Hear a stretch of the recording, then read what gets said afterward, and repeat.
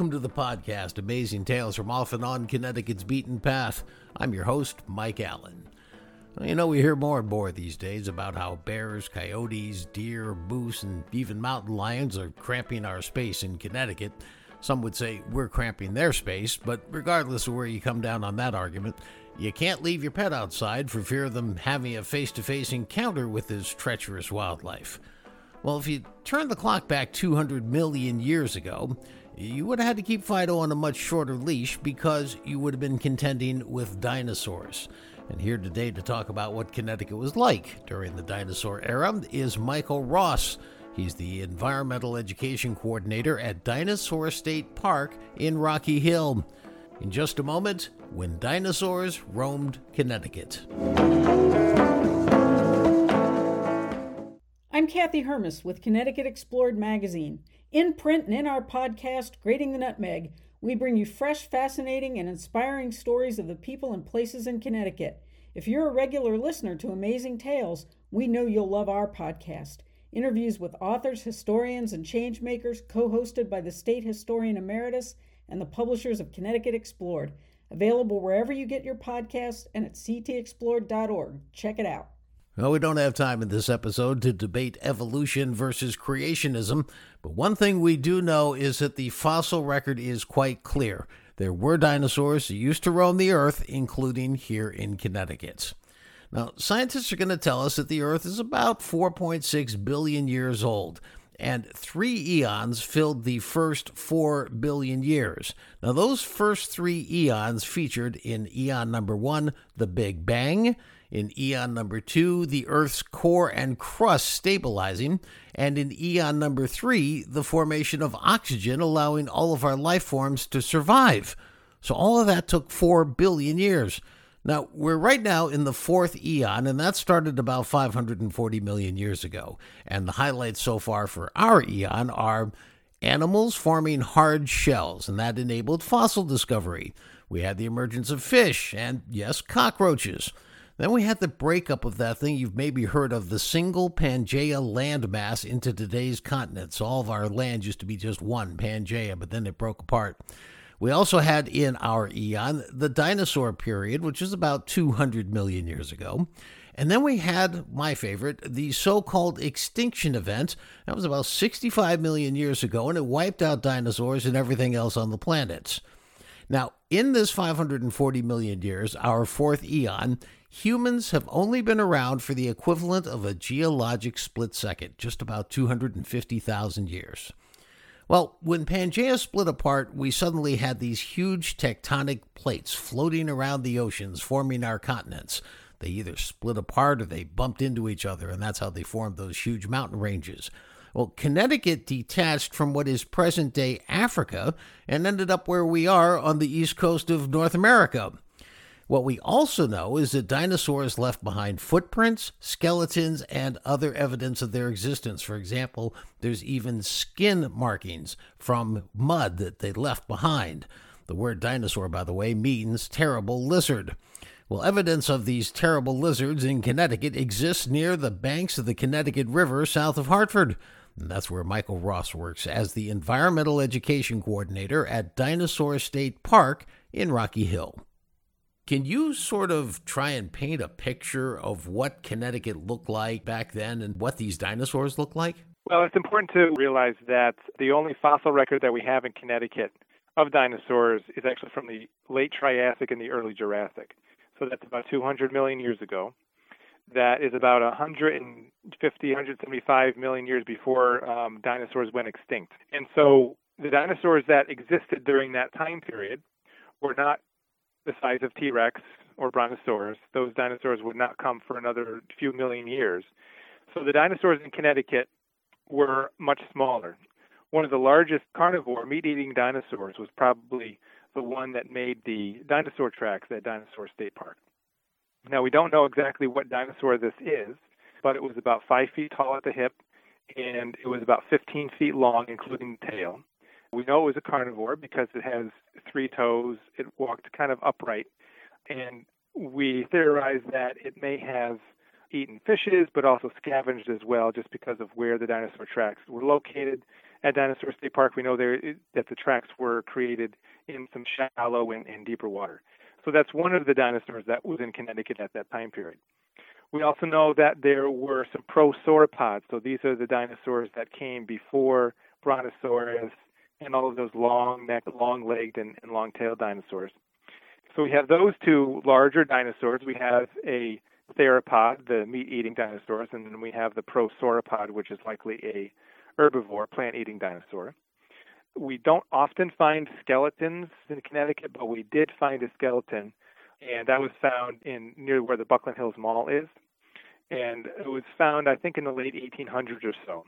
So that was probably about the size of a large dog. It had a little bit longer neck. It had a smaller head.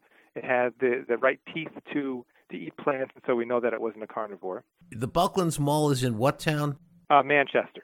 And then we also find some other smaller tracks that indicate that there were some other smaller dinosaurs, and they were about the size of a chicken. And so we have evidence for these 3 or 4 different kinds of dinosaurs based on those tracks, and they were likely all over Connecticut. But we only find those fossils in the center of Connecticut because that's where the sedimentary rock is. Also, the glaciers came through and erased a lot of those tracks, and so that's why we primarily find them in Connecticut and also all the way up into Massachusetts. And it wasn't just dinosaurs around that time, but we also had early reptiles and early crocodilians. So we find these smaller tracks that are about the size of a quarter that have 4 to 5 toes, and those are early crocodiles. We find in New Britain area, a very rare find, a number of tracks that have these long toes, and there's 5 toes. And as we know, mammals have 5 toes or 5 fingers, and so these are very early mammal tracks. So we can really, based on these tracks and other fossils that we're able to find, we can really start to paint the picture that it wasn't just 1 or 2 dinosaurs in Connecticut, but there's a whole ecosystem that included dinosaurs, it included reptiles, it included mammals. We find some insect traces also in Connecticut, and then we also find some fish fossils in Connecticut as well. So let's try and do this for just a second. I'm on a horse or something, and I'm riding from Greenwich at Long Island Sound up to Hartford and going right past Rocky Hill. Do I have a chance of making it as a human being with meat-eating dinosaurs all around me? Is it that densely populated with dinosaurs in your best guess? I mean, I know this was 200 million years ago, but what do you think was the situation? We know that at Dinosaur State Park, we have over 2,600 tracks. It's not just at Dinosaur State Park. The tracks also extend across the street onto other properties. We know that there were tens of individuals here, maybe 20 or 30 or 40 or 50 individuals here at one point. In order to determine the past and what it was like in the past, we always look to the present. And so we look for animals that may have behaved like those animals in the past. If we see tracks that look like they're herding, then we look to animals that herd, and we can kind of get a sense of maybe the numbers and what they were doing and those sorts of things. So we know that these dinosaurs, there were a lot of them, and they all were together at one point over the span of a couple of days or a couple of weeks. We know that there were a lot of these dinosaurs. It wasn't just 1 or 2, but there were a lot. So if you were, traveling from one part of the state to the other part of the state, you would see them probably as much as maybe you see deer. To the best of your knowledge, did we have dinosaurs that were airborne like birds?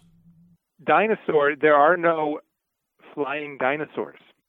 And so those animals that we often think of, like pterodactyls, they were actually considered flying reptiles. And so we do know that there were some flying reptiles around Connecticut because we found some fossils, let's say up north where the continents were at that time and then down south where the continents were at that time.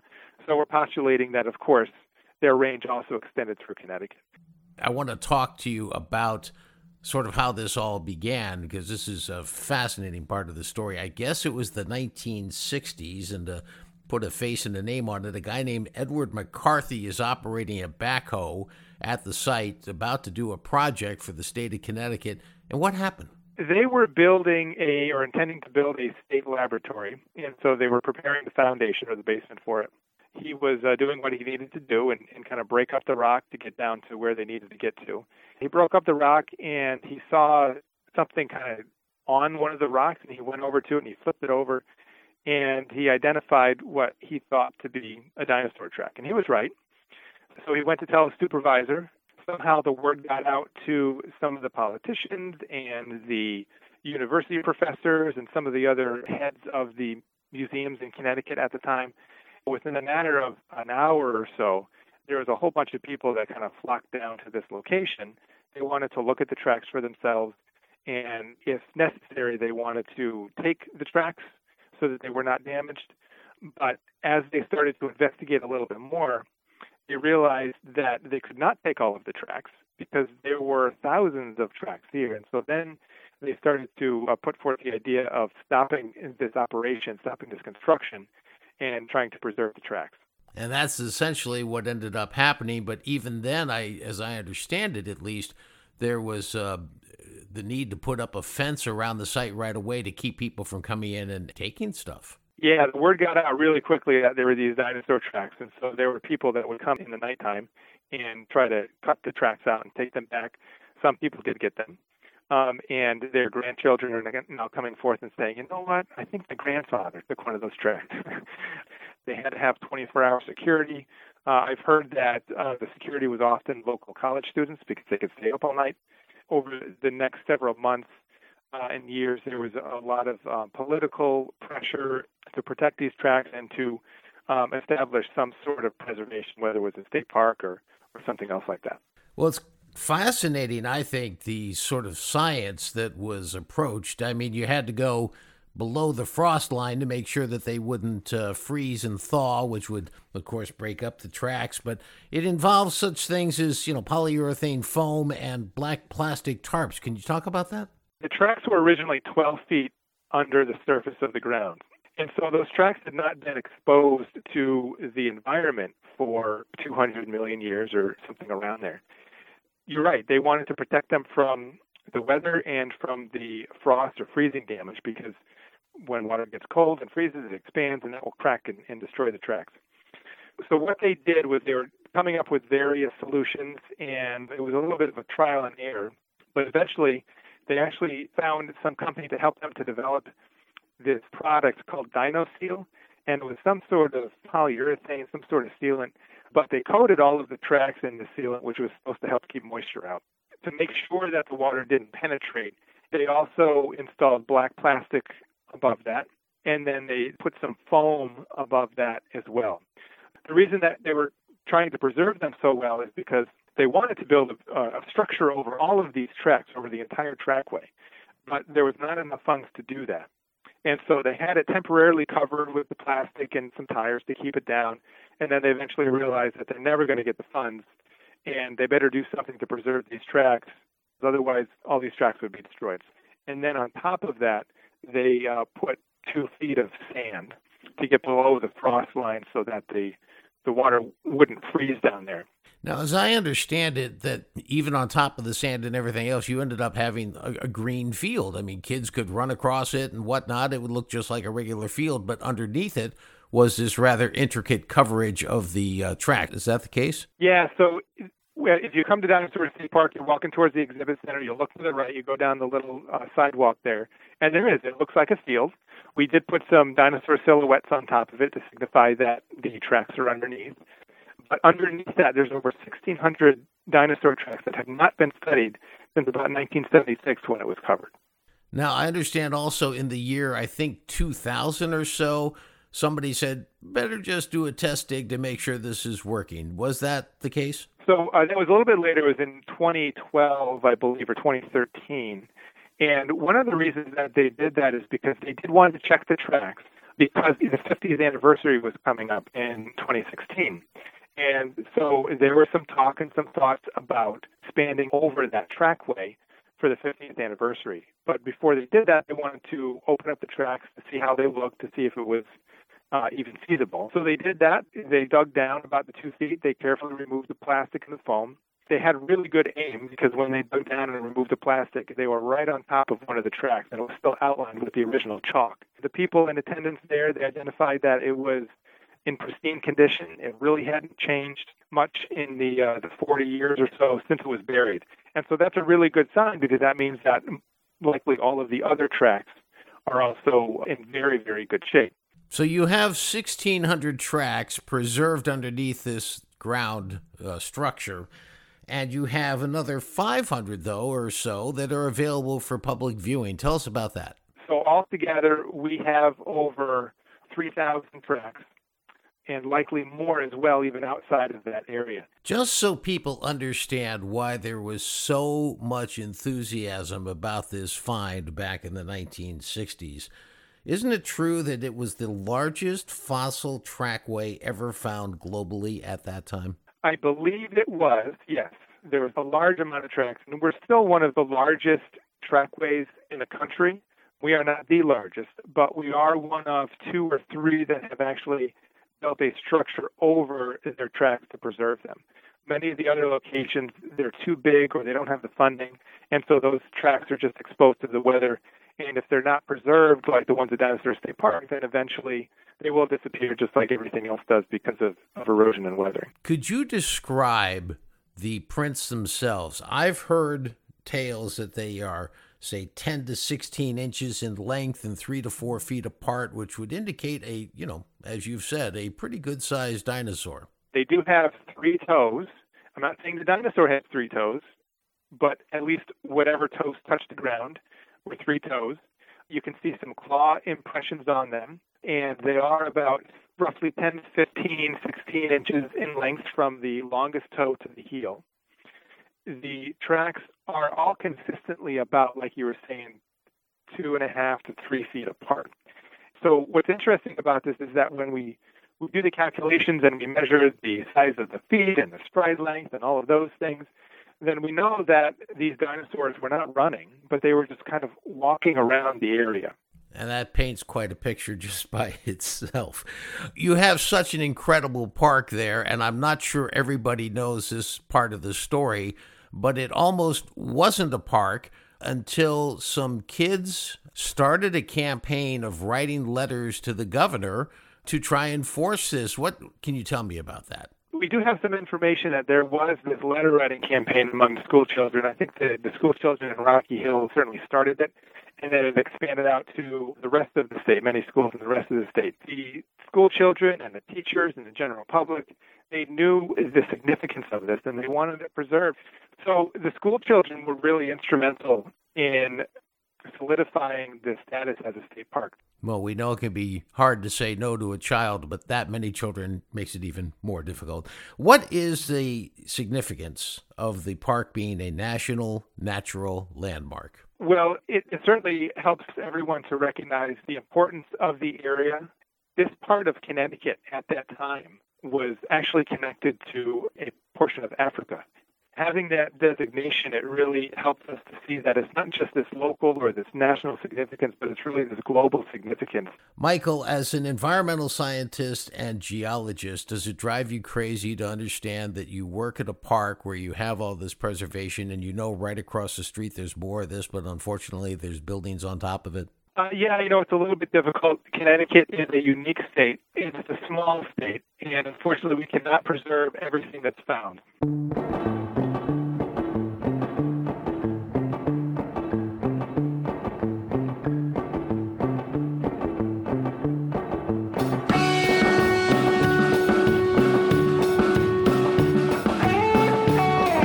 Well, that wraps up this episode of Amazing Tales from Off and On Connecticut's Beaten Path. Well, Connecticut still hasn't raised enough money to completely enclose and protect those 1,600 or so dinosaur tracks still on the site. They're ultimately subject to Connecticut's unpredictable weather conditions, and we can only hope they survive into the future so scientists can learn even more about the past. If you haven't been to Dinosaur State Park, by the way, I highly recommend it. You can make your own plaster cast of a dinosaur print and take it home with you, and trust me, it's a conversation starter at any party. Well, if you like this show, make sure you follow the podcast wherever you get your podcasts, and this way you'll know when the next episode is published. Amazing Tales from Off and On Connecticut's Beaten Path is a production of True North Associates, LLC. This is Mike Allen. Be safe, and please stay healthy.